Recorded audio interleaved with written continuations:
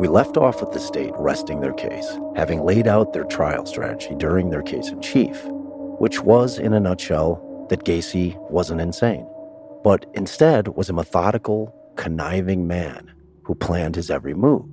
And these qualities cannot coexist within a person whose mind is irreparably broken. That type of duality simply cannot exist within a human being. The defense must now attempt to convince the jury that a human being such as that not only can exist, but in fact does. The defense for its first witness calls Jeff Rignall, who the state refused to put on the stand because he wrote and published a book about his harrowing, nightmarish tale prior to trial. His testimony was gut-wrenching, and you've heard all the details of the attack during the pod. You've also heard about how the Chicago police refused to believe him and/or chose to ignore him, and how he ultimately had to track down his attacker on his own. Rignall became so upset during his testimony that he wept and vomited while he was on the stand while recounting his attack. The most crucial aspect of Rignall's testimony was, when in describing Gacy at the time of the attack, is that he became an entirely different person. It was Rignall's opinion that Gacy could not conform his conduct to the requirements of the law, that he was driven by a force out of his control to purge the demons from one's soul because he was so disgusted by the sexual acts that had just taken place. The defense next calls Gacy's neighbor Lillian Grexa, who testifies that Gacy was friendly, loving, affectionate, genuine, and a hardworking man. She thought he was a good husband and father, and she did not believe that the John Gacy that she knew was crazy. Next up was Michael Reed. Reed had originally met Gacy as a paid sexual partner in 1971. He ultimately ended up working for and living with the creep for about 6 months. He testifies that when he first saw a picture of Gacy in a chef's jacket in his house, that Gacy claimed that was not him, but his twin brother Jack. Reed testified about the bizarre attack that happened in the garage, where, completely unprovoked, Gacy grabbed a hammer and violently struck Reed on the head twice. It wasn't until Reed put his hands up and begged Gacy to stop that Gacy snapped out of it, and did in fact stop. Gacy told him that he had no idea what had come over him. Reed testified that he did not believe that Gacy knew what he was doing at that time. James Van Voris was then called to testify. He was another friend and business associate of Gacy's. He, like Grexa, had nothing but glowing things to say about the creep. Salt of the earth he is. Salt of the earth. Are you starting to see a pattern in the witnesses as they're being called? Violent psychotic attack victim. He's a wonderful guy witness. Violent psychotic attack victim. He's a hardworking, responsible businessman and family man witness. The pattern has a real Jekyll and Hyde vibe, no? Well, that would be Amorante's theme in his closing, which was that Gacy was the living embodiment of Dr. Jekyll and Mr. Hyde. So now that the defense has established that, in fact, it appears that Gacy is completely normal at one moment, and then without warning or provocation becomes a violent lunatic, the defense begins calling their expert witnesses to try and explain to the jury why exactly this is happening and what is causing it. The first expert that they call to try to get through to the jury is Dr. Thomas Alessio, who is a clinical psychologist. He examined Gacy for an extended period of time and found him to be a very disordered person with psychotic symptoms. His diagnosis was that Gacy has a surface personality of paranoid schizophrenia and an inner personality of paranoid schizophrenia. Alessio testified that as a result, Gacy lacked the capacity to conform his conduct to the requirements of the law. So when Alessio starts going into his diagnosis of Gacy, the jury's collective eyes glaze over, because at the end of the day, it's just words, and the diagnosis doesn't explain why. The defense is smart enough not to keep running one doctor after another up to the stand, because they will completely lose the jury. And that's if they have them at all, which I firmly believe that they do not. So they next call the creep's second ex-wife, Carol Lofgren. Carol gets on the stand and she testifies that she was married to Gacy from 72 to 76, and that she has known John since childhood. And she also knew John's father, who she said was incredibly demanding and strict, and that he yelled at John all of the time when he was a boy. And it was her feeling that the John that she knew, she believed that he was sane. She further testified on Mother's Day of 1975 that the creep told her after they had sex that this would be the last time that they would ever have sex. She testified after the divorce in 1976 that in May of 1978, she began dating him again. What? And that one evening, that while they were in the throes of passion, that Gacy broke down and began crying, telling her that he was afraid that he was going, quote, the other way, end quote, meaning that he was gay. The defense here is beginning to lay a foundation that Gacy's father was extremely abusive, and that consistent pattern of abuse planted the seeds for what he would ultimately become.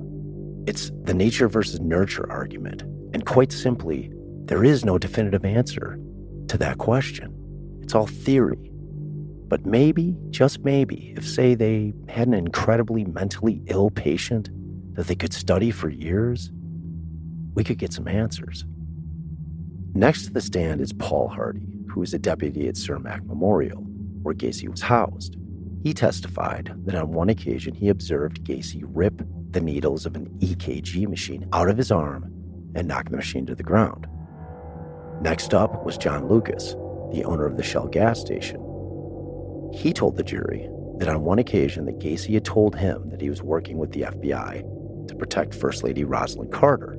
This witness was used to establish that Gacy was suffering from delusions of grandeur. But there's a difference between one who says something simply because they are a braggart, prone to bullshit, and someone who says something outrageous and actually believes it to be true. I don't believe that at any point that Gacy believed that he was an agent tasked with protecting the First Lady. The defense then calls another living victim to the stand, Marion Gacy, John's mother. Now, I'm a father of 4, and I love my children unconditionally, but my God, what must it feel like to know that you've given birth to one of the most vile creatures to ever inhabit the planet? This poor soul takes the stand and tells the jury about Gacy's childhood, including the stashing of his mother's undergarments under the front porch when he was 2 or 3 years old. She recalls the stories of John's father punching her in the face for no apparent reason at the dinner table with young John and his sister Karen sitting there watching it happen. The children obviously were hysterical. She grabs the kids and leaves the house and goes to her sister's, where she remains for a couple of days.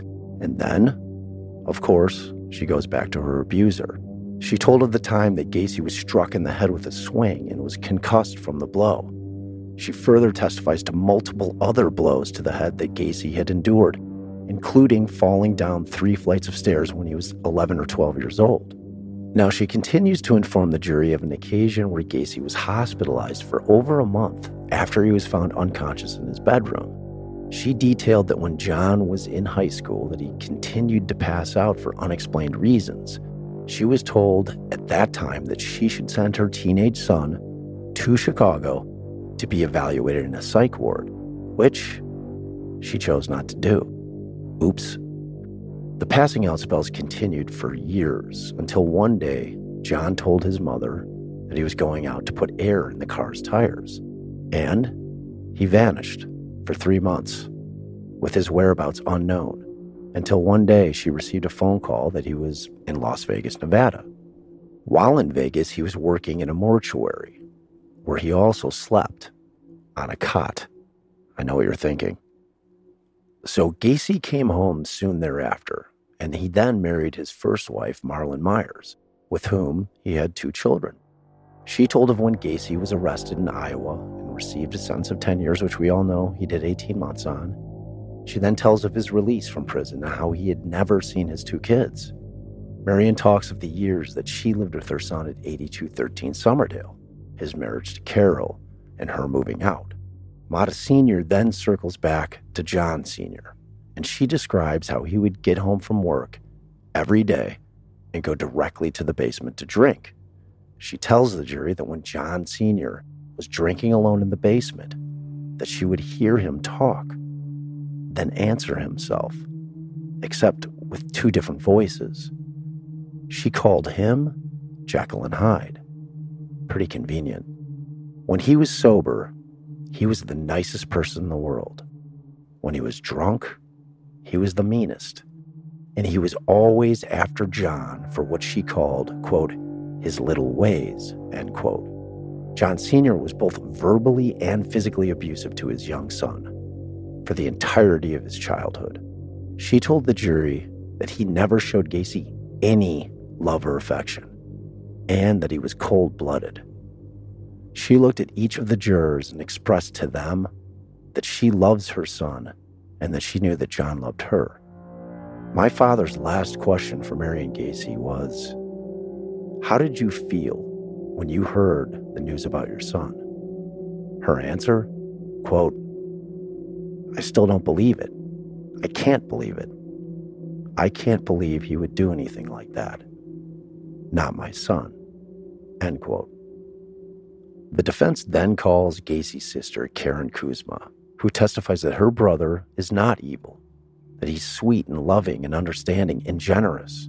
She echoes her mother's sentiments about John Sr. She also substantiates that John Sr. would attack her brother, both physically and mentally, for no reason, throughout his entire childhood.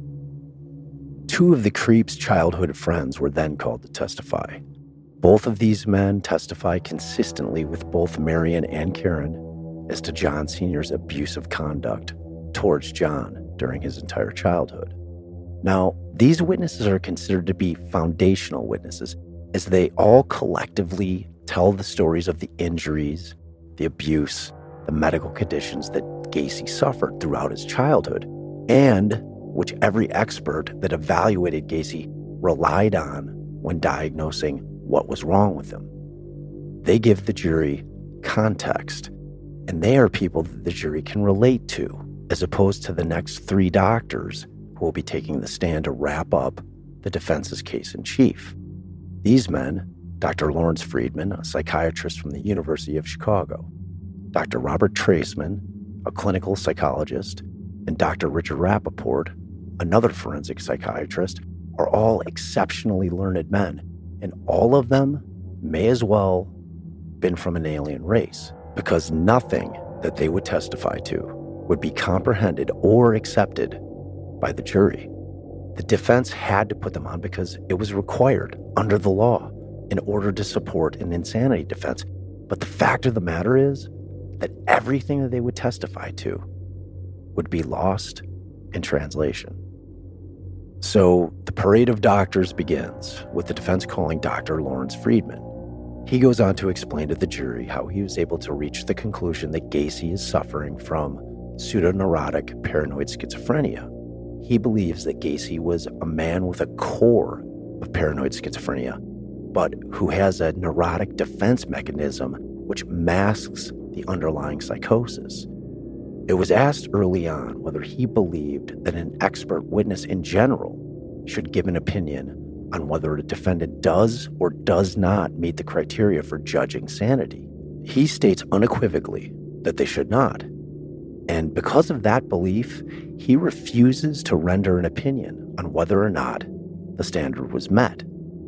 Now, Friedman examines the creep and he forms the opinion that Gacy has a great fear of being a homosexual. He testifies that Gacy developed serious anxiety, which he would deny, about his sexual identity.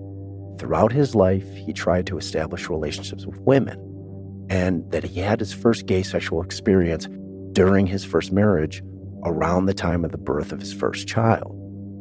He further states that Gacy consistently denied being a homosexual, always claiming to be a bisexual, and would get very angry when he was described as a homosexual. Friedman theorizes that the fear of being a homosexual was reflected in the self-loathing which was projected onto others, with whom Gacy thought in his paranoia loathed him and against whom he lashed out to defend himself against the other hating person. Now, that is a direct quote.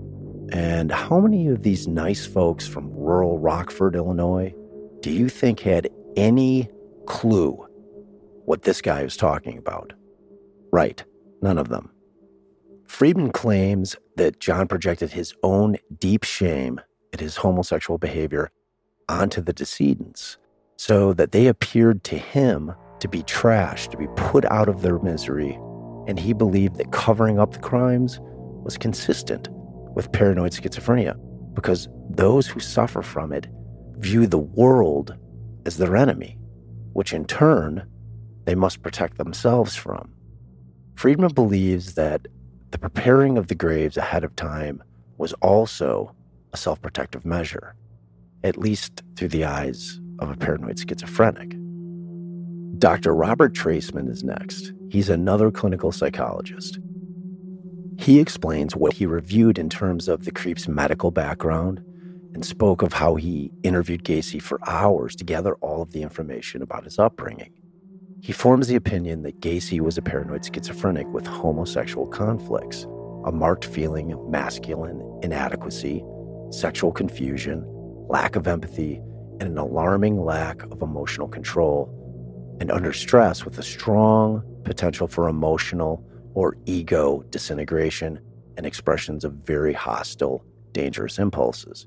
Yeah, you think that jury's getting that? It's not happening. His formal diagnosis was that Gacy was a paranoid schizophrenic with a sociopathic personality, and that it was possible, absolutely possible, that Gacy, while suffering from the mental illness, could appear normal to the people that he knew. The defense's final witness in their case in chief is Dr. Richard Rappaport. Now, Rappaport tells the jury that he had run a battery of tests, psychological and otherwise, and examined Gacy for a total of 65 hours over a period of 5 months, for between 3 and 3.5 hours at a time. He interviewed Gacy's family, he reviewed Traceman's report, had a complete neurological exam done, an electroencephalogram, a brain scan, and a chromosomal analysis done. He studied past medical records and the police reports. In other words, he was thorough as hell. More than any other expert for either side, Rappaport dove in, trying to figure out what the hell was going on with this guy. Ultimately, he diagnoses Gacy as suffering from borderline personality, a serious mental illness. It's the equivalent term to pseudoneurotic paranoid schizophrenia. Now, Rappaport believes that because of this disease, Gacy was unable to conform his conduct to the requirements of the law at the times of the crimes. Much like Friedman, Rappaport referred to the process of the defendant projecting his repressed parts onto others. He then raged against. With respect to the rigorous psychological testing he put Gacy through, he presented the jury with the following: that Gacy showed a marked discrepancy between his verbal and mechanical IQ scores, which reflected the possibility of a thought disorder. He further testifies that Gacy did well in structured psychological tests, but in the more abstract, unstructured tests, he tended to give bizarre, illogical, and meager answers, all of which was indicative of psychosis.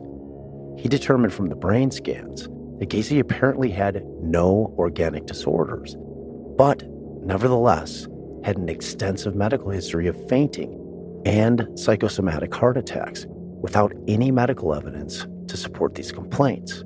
Now, we've spoken to Dr. Rappaport, who, not so coincidentally, I used to evaluate the subject of Season 2, Dr. Anthony Garcia, in order to see if he would be able to translate all of these massive medical terms into something we can digest. Because frankly, they all just mean crazy to me.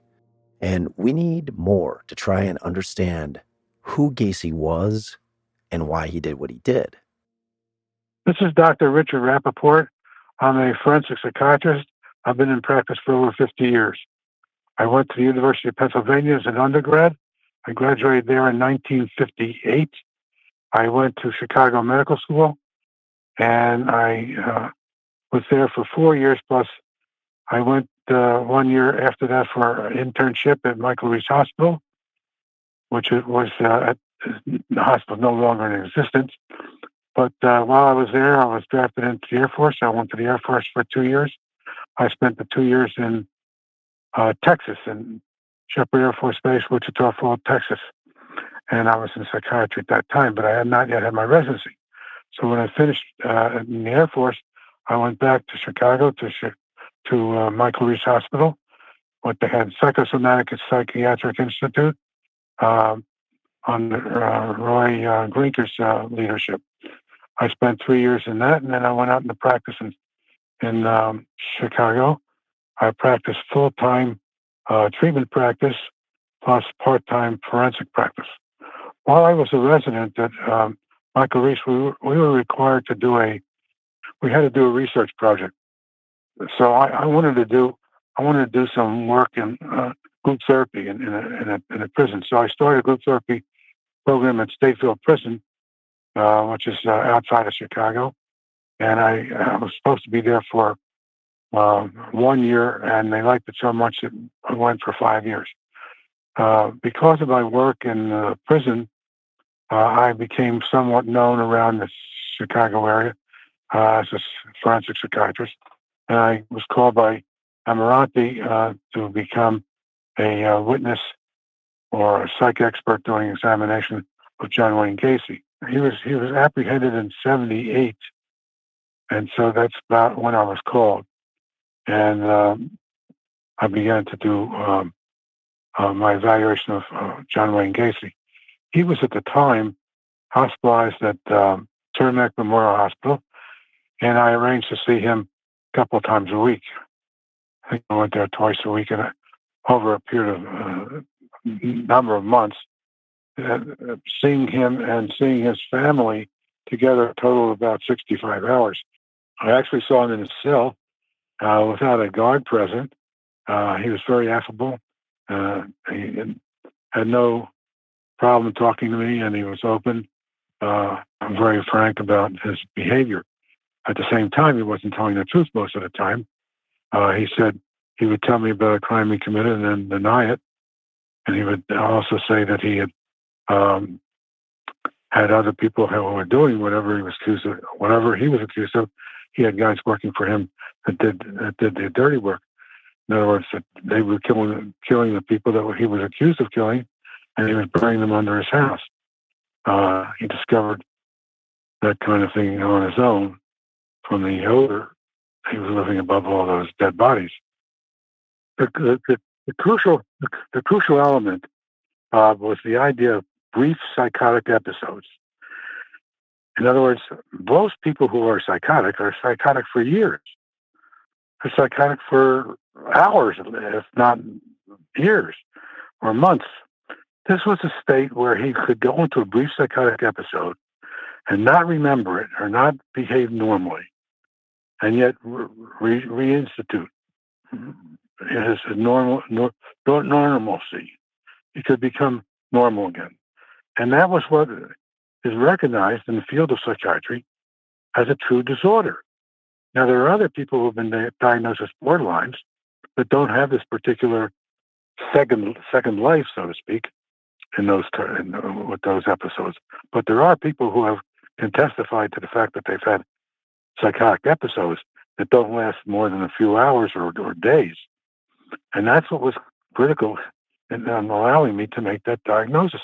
Otherwise, I would have never thought of it. I mean, here's a guy who's going about a business where he's making $100,000 or a couple $100,000 a year, talking to people who are very public people. He would have 300 people at his house, and a lot of them were politicians, a lot of them were small-time, operators and so forth, and he was able to converse with them normally. That's not psychotic people don't do that. Psychotic people are hard to deal with, hard to talk to, hard to rationalize, but they're not normal all the time. This is where there was an interlude. So, in other words, it was a disorder that existed otherwise, but was applied to this criminal case. And I think that it fit very well, and it still does right now. I still believe it was an accurate diagnosis, but it wasn't easy to convince the jury of something so unusual. It's like we made it up just to fit it. And so they didn't accept the verdict. I wasn't surprised, that the prosecution made fun of me, and they made fun of the diagnosis, and it wasn't a popular thing because it was so hard to understand.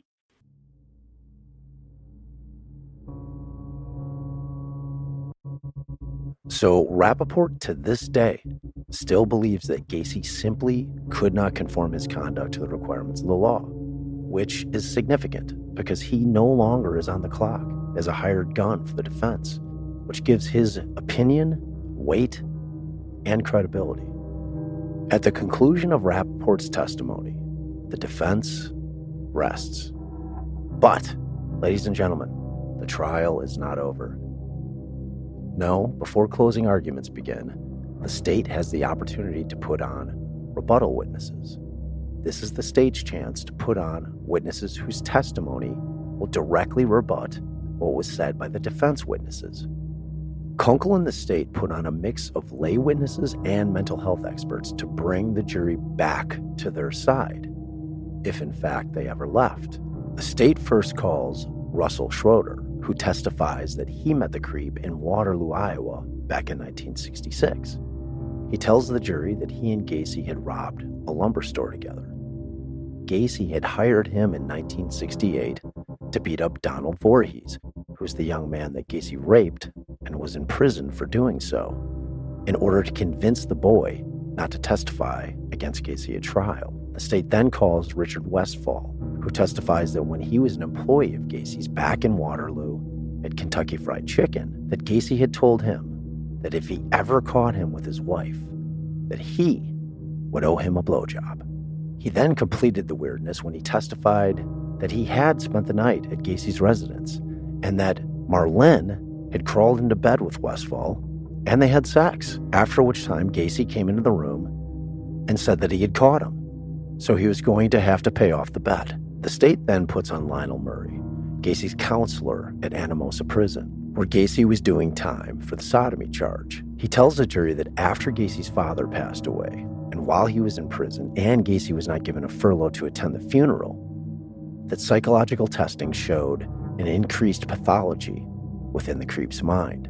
Another KFC employee, Edward Lynch, testified that in August or September of '67, while at Gacy's house, the creep showed him a porno, and then he came at him with a carving knife, which Gacy suddenly dropped and apologizes profusely for attacking him. Gacy then throws on another porno and then proceeds to tie Lynch up behind his back, push him face down on a bed, and begins choking him.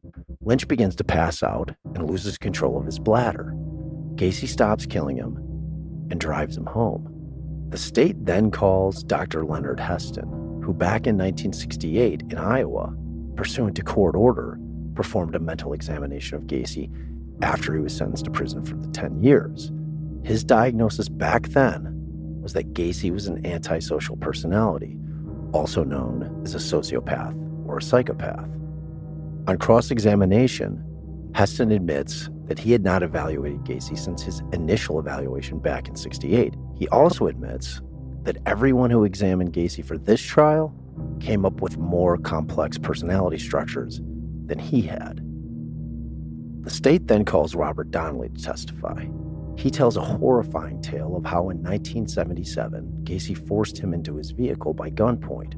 He handcuffed him and drove him to his house, where Gacy proceeds to force liquor down his throat, pushed him on a couch, pulled down his pants, anally raped him, put something around his neck, and twisted it.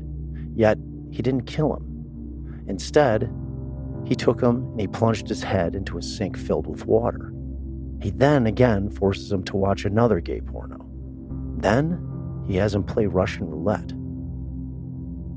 Holy shit. But the creep isn't done. Gacy then bounds and gags him, places some type of object up his anus, and then Gacy tells him that he's going to kill him. But he doesn't. Instead, he drives him downtown and tells him to get out of the car. Donnelly testifies that Gacy appeared calm and not crazy at all. What? The state then called Chicago cop Ted Janus, who questioned Gacy in January of '78 about what Donnelly just testified to. Gacy told Janus that it was consensual slavery sex and that he was supposed to pay Donnelly, but that he never did. He goes on to tell the jury that Gacy was never charged and that Donnelly had just testified to much more than he had told him 2 years ago. Par for the course as far as Chicago police are concerned with their handling of all things Gacy. Now, if you're wondering why the state is starting to put witnesses on in rebuttal that do testify to Gacy attacking them and releasing them, it's because Bill Kunkel believed then and believes now that Gacy was driven by the godlike power to choose between life and death for his victims. Mental illness had nothing to do with it, and these victims were proof of exactly that. The state then called Dr. Arthur Hartman. He administered psychological tests on Gacy and concluded that he was a psychopathic or antisocial personality with sexual deviation and minor symptoms or characteristics of paranoid hysterical reactions. He also determined that the defendant had never had a mental breakdown or mental disease of the type that we consider a psychotic condition. Hartman also found great psychosexual conflict within Gacy. And then on cross-examination, he admitted that it was possible that Gacy's psychosexual conflict could be so extreme at times that it could compel him to kill. Dr. Robert Reifman was next. He was a psychiatrist and was the director of the Psychiatric Institute of the Circuit Court of Cook County. Reifman spent a mere 16 hours examining Gacy over a period of 5 weeks. His final diagnosis was a personality disorder, class narcissistic type. He concluded that this is not a mental disease. He further testified that the antisocial personality is a subtype of narcissistic personality disorder. During cross-examination, Reifman testified that he thought that Dr. Hartman was wrong in his statement that Gacy has compulsive and paranoid elements to his personality. He also admitted that he did not interview any of the family members or friends. Reifman also disagreed with Dr. Hartman's analysis that Gacy was unwilling to accept his homosexuality. Rather, Reifman felt that Gacy accepted his homosexuality and had no stress regarding it. Reifman was also under the mistaken belief that everyone in Gacy's neighborhood knew that he was gay, and that Gacy didn't care that they knew. Reifman ultimately conceded that the symptoms of narcissism are similar to those of borderline personality. The state then called Dr. David Guerin, a clinical psychologist and specialist in clinical neuropsychology, which is a subspecialty in which abnormalities caused by organic brain disorders are studied. With respect to Gacy, Guerin found no evidence of any organic brain disorders. Guerin testified that he was not asked to look for evidence of non-organic mental disorders, yet Kunkel, over objection, is permitted to ask Dr. Guerin if he found any evidence of paranoid schizophrenia. Guerin first confirms that he had not looked at non-organic mental disorders, but then he answers no anyway. Dr. Richard Rogers is called next. He is a clinical psychologist who worked for the Isaac Ray Center at Rush Press St. Luke's Medical Center. His diagnosis was that Gacy was suffering from an obsessive-compulsive disorder and hypomanic disorder with some evidence of sexual sadism. And yet another doctor is called by the state to say that Gacy is not insane. This time, it's James Kavanaugh. He's a psychiatrist and the medical director of the Isaac Ray Center. Kavanaugh examined Gacy for a total of 18 hours between September and November of '79. He diagnoses Gacy as having a mixed personality disorder with several components: a pervasive narcissism with an obsessive-compulsive quality and an antisocial quality, and a hypomaniac quality. Kavanaugh also notes that Gacy did not meet enough of the criteria for antisocial personality disorder for such a diagnosis to be valid, which is why he diagnosed the defendant as having a mixed personality disorder. It was his opinion that this is not a mental disease such as to prevent Gacy from appreciating the criminality of his conduct or conforming his conduct to the requirements of the law. Now, my father on cross-examination asks Dr. Kavanaugh the following question. Dr. Kavanaugh, do you believe that Mr. Gacy needs to be in a mental hospital? Answer, I do not believe that he would benefit from treatment. Stunningly, Kavanaugh went so far as to declare that John Gacy was not a danger to others, and thus he could not be civilly committed if he were acquitted by reason of insanity. He testified that if Gacy was committed and he was to be the examining doctor at the institution to which he was committed, that he would release Mr. Gacy. With this statement, the defense table exploded, objecting and calling for a mistrial. Now, if the defense had made any headway whatsoever during this battle of the experts, which, if we're being honest, is highly unlikely, it had now vanished like a fart in the wind.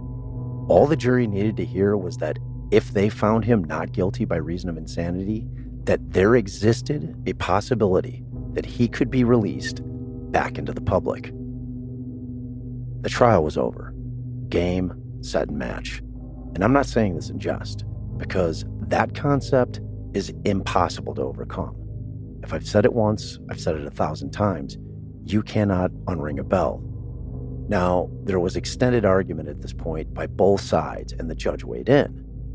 And Garippo aptly noted that the defense did not object until after Kavanaugh gave his answer. So the debate focused on whether Motta Sr., during his opening remarks, made the declaration that if Gacy was found innocent by reason of insanity, that he would be in an institution for the rest of his life. And if he did, he opened the door to allow for the state to correct that assertion, because the law in Illinois does not allow for that. The law states that if the defendant is deemed no longer to be suffering from a mental illness, he must be released. Motta Sr. contends that he didn't guarantee anything of the sort, but merely said that he belongs in a mental institution for the rest of his life. Therefore, he did not open the door. The state did. And because of that reason, the court should grant a mistrial. I must say that I believe that Garippo ruled incorrectly here, but a mistrial is a huge ask. And in terms of weighing the pros and cons of granting the mistrial and doing the whole thing over again, including importing another jury in from Rockford, he was willing to take the chance that the appellate court would eventually agree with him, which ultimately they did.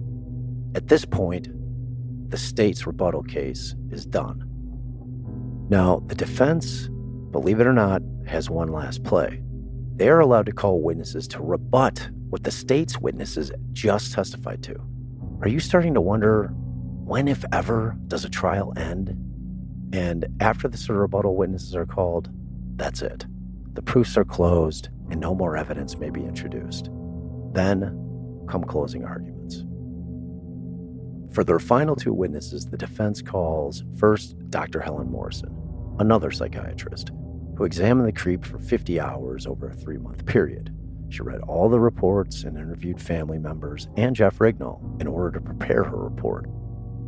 Her final diagnosis at trial was mixed or atypical psychosis, which she testified was consistent with a diagnosis of pseudo-neurotic paranoid schizophrenia or borderline personality.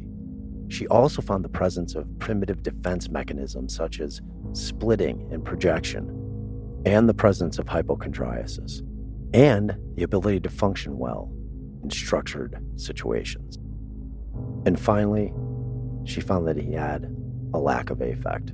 She also testified that she believed that Gacy had been suffering from mixed psychosis since at least 1958. It was her testimony that as a result of his mental disease, that he was unable to conform his conduct to the requirements of the law. And as an interesting aside to Helen Morrison, she currently is in possession of Gacy's brain, which is contained in a jar and sits on a shelf in her office.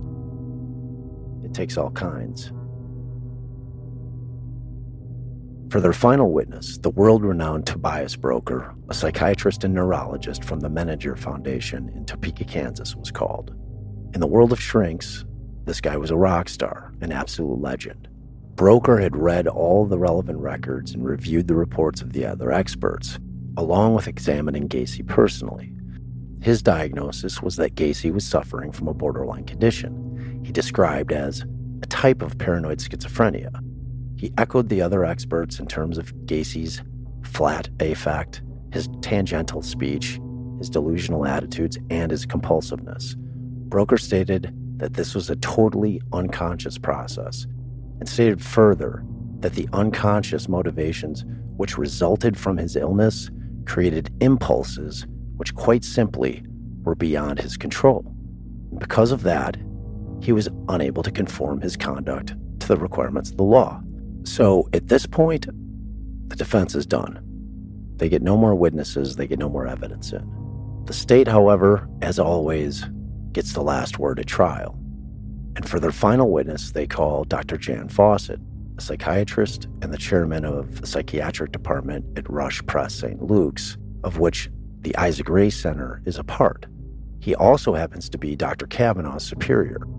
He ultimately concurs with Dr. Kavanaugh's diagnosis of mixed personality disorder with alcohol and drug abuse, which he did not feel was a mental disease. He also felt that the defendant could appreciate the criminality of his conduct and conform his conduct to the requirements of the law. With that, the state was done. They had produced 5 expert witnesses that testified exactly as would be expected, which is no shock, as that's simply how it goes at trial. The experts typically cancel each other out. One side says he is, one side says he isn't. If it seems a bit disingenuous, that's because it is. You have hired guns on one side who are paid to provide an opinion, and the expectation is that they will testify as to what is needed from the defense's perspective. Now, the same exact issue exists for the state, as they typically use experts that are extensions of the government side of things. Pile on top of that lawyers from both sides spend a bulk of their time during cross-examination demonstrating to the jury that the witness is biased, either because they are paid to render an opinion or because they are nothing more than an arm of the state.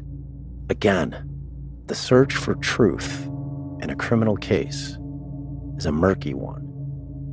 Now, as far as credentials go, the lineup of head doctors that both sides presented at trial was a rather lopsided affair, with the defense trotting out a veritable team of who's who's, and the state coming to the match with many doctors that did not carry the credentials of the defense's witnesses, but did possess the experience of examining thousands of criminals collectively over their careers. But in the end, would it matter?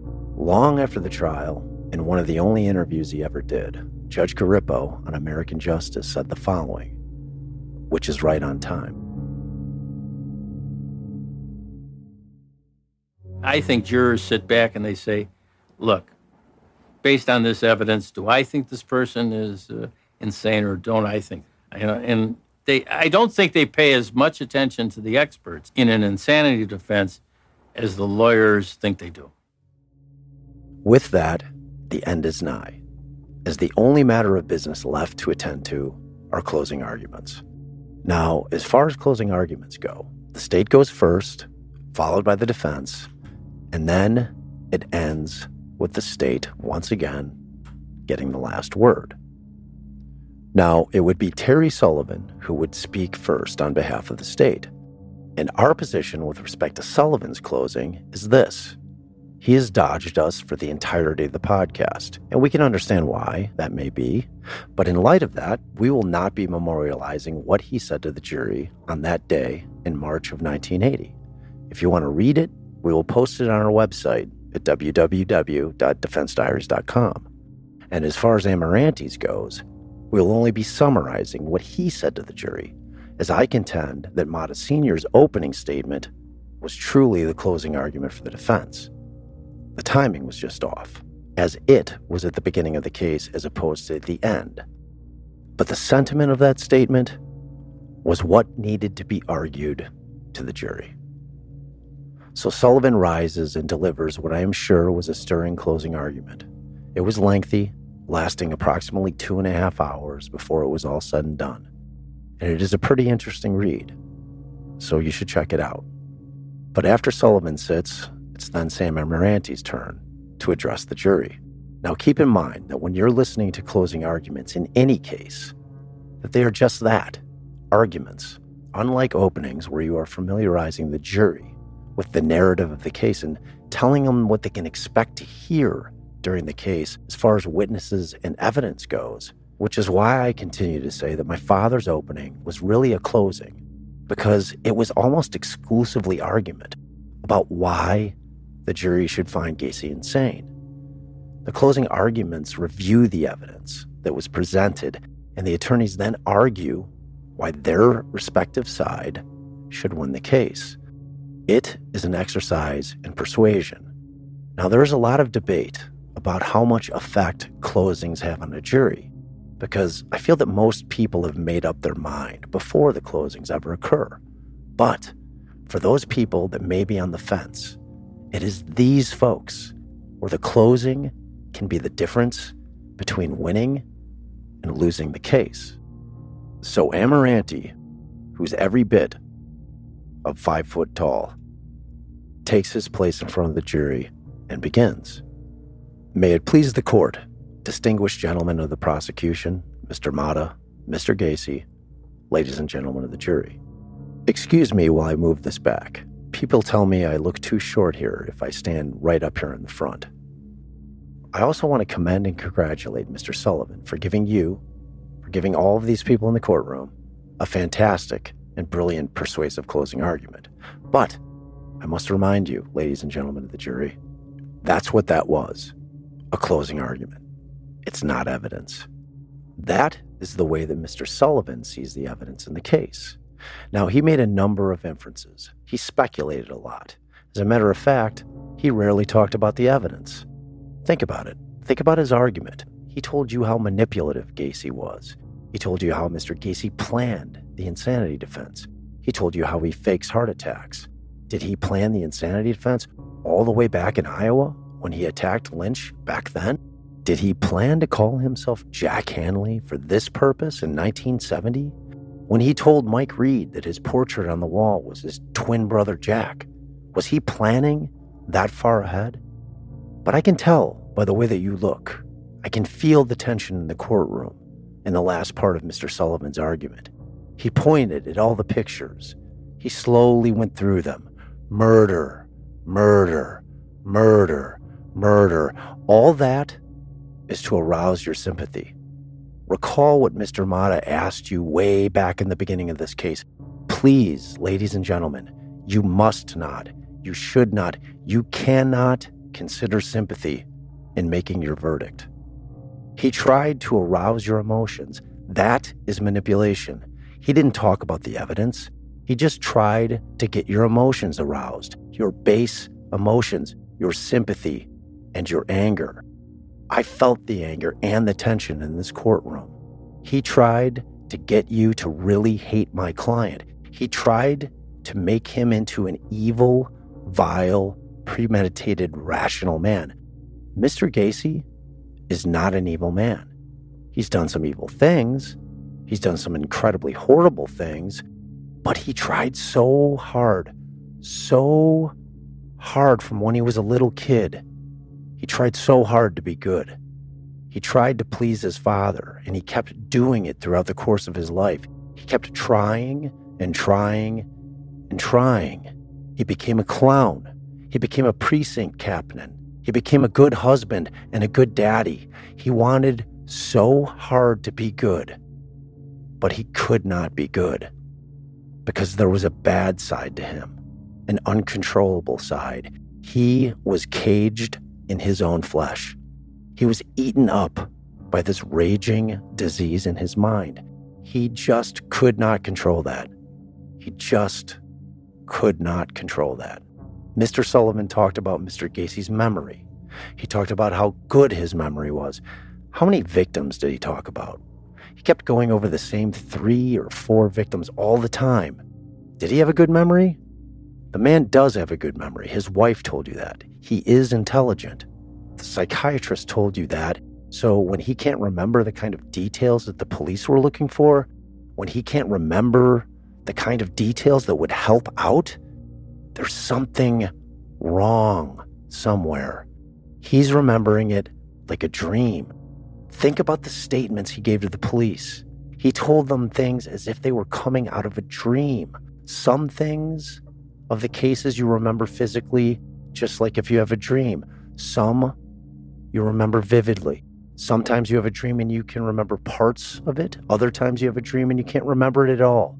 That's exactly the way Mr. Gacy related the story to the police, to the psychiatrist, to everybody.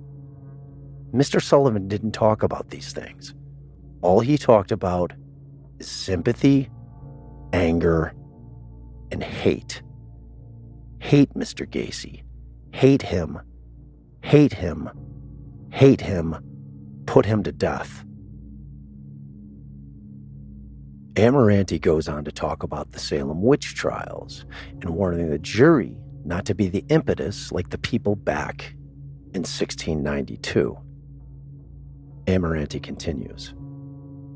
Believe me, if vengeance, if passion, if sympathy would bring back any of these boys, if it would bring back John Bukovich or Daryl Sampson or Randall Reffitt or Samuel Stapleton or Michael Bonin or William Carroll or Rick Johnston or Gregory Godzik or John Zick or John Prestige or Matt Bowman or Robert Gilroy or John Mowry or Russell Nelson, Robert Lynch, Tommy Bowling, David Talsma, William Kindred, Timothy O'Rourke, Frank Landigan, James Mazzara, or Robert Peast. You see them up there. If revenge or sympathy would bring back one of those boys, if just one of them could come and walk through the back of the courtroom right now, this minute, or if they could ever come back to life, Mr. Mata and I would join hands with you. We would join hands with you in putting Mr. Gacy to death and trundling him off to the side if we could exchange it. But we're not here to exchange. As Mr. Mata told you in his opening statement, unfortunately for all of us, the fact of death is a final one. No man is an island, and we all feel it. But again, we are here to decide the case based on the evidence, based on the facts as presented to you through the testimony from the witness stand. Now, while I'm at this point, I just wanted to tell you, whatever Mr. Sullivan says in his argument, that's also what I'm doing here. This is argument. This is not evidence. But this is the last time, and really the only time, the defense will be able to address you.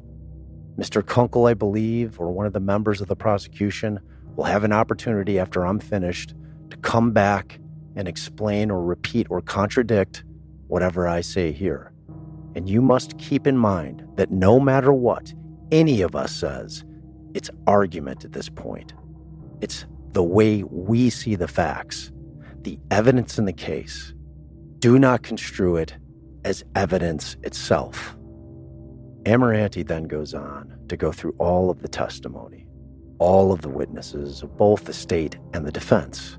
He does this, as every lawyer does in a closing argument, in order to attempt to get the jury to view each witness through the eyes of the attorney, in order to articulate or clarify the purpose and the context of each witness. He pours through the proof of life witnesses, the cops, the living victims, former employees, friends, neighbors, doctors, mothers, sisters, ex-wives, all of them, one by one, in order to convince them to take from their testimony what he believes should be taken from it.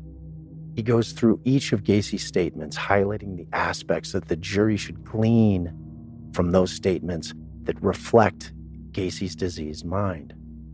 When it comes to the topic of Gacy's mind, whether it be diseased or not, Amirante attempts to translate the testimony of all the doctors who testified one by one, distinguishing the vast differences of opinions presented to the jury by the doctors from each side. It's a cumbersome and lengthy process. As the total number of hours that the jury has been listening to the closing arguments nears the 5-hour mark, Amirante asks the jury to hang on for just a bit longer, as he's nearing the end of his argument. Quote, he collected the bodies. Mr. Mata told you that he collected. He lived with them. He showed no emotion. He showed no nervousness when the police were in there. He ate over the bodies in his crawl space. His dining room was over a body. It wasn't even in the crawl space. It was under the dining room floor, under about 6 inches of dirt. Is this a sane man? Is that an evil man? I don't know how that man could live in that house with all those bodies for all those years. Mr. Sullivan said that he could do it because he worked in a mortuary when he was 18 or 19 years old. The people in the mortuary weren't killed by him or destroyed by him. How could a man live that way? Not one or two bodies, but all of the bodies. And when did he stop burying the bodies? When he ran out of room. Is that a plan? That is typical compulsive pattern. What does he do? He finds a bridge on I-55. He finds a bridge out there. So the next 5, if there are only 5, God only knows how many there are, but he throws them off. Each one of them at the same point, the same bridge, the same point, all the time. Repetitive, compulsive behavior. That is no plan. That is a pattern. Amirante then reads a passage from Robert Louis Stevenson's Dr. Jekyll and Mr. Hyde, highlighting the similarities between his client and the duality of the character from the Stevenson book. Amirante concludes his argument with the following statement. Bob Egan ended his opening statement with the words, God help us all if another man like John Gacy walks among us. Well, if you don't want to find out, if you don't want to have them studied, if you don't want to learn why, God help all of us, because there probably is going to be another John Gacy walking among us. Putting him away won't prevent anything. Punishment won't deter a madman. The next mass murderer out there, do you think that making an example of John Gacy will help? It won't deter him. It didn't deter John Gacy. He couldn't control his conduct. He couldn't control his evil. But just like Jekyll, not being able to control Hyde, and eventually Hyde took over. And Jekyll lost it more and more and more. And then eventually the evil side of Jekyll's personality took over. Beyond the control of the good side. Beyond the control of the good side. Do the right thing, ladies and gentlemen of the jury. Don't decide this case with hate, with revenge, with passion and fear. Commit yourselves to the laws. Perform your duty well as jurors. Look at all the evidence. And when you look at the whole picture, you will find that the state has not met their burden of proving Mr. Gacy was sane beyond a reasonable doubt. We expect you to return a verdict of not guilty by reason of insanity. On behalf of Mr. Mata, Mr. Gacy, and myself, I would like to thank you again for being such an attentive jury. I would indicate that our work is now on the verge of being over. Your work is just beginning.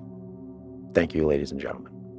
Mentally exhausted, Amirante takes a seat, and Garippo ends the day for the jury, explaining that they will hear the rebuttal closing of Bill Kunkel tomorrow, and then deliberations will begin.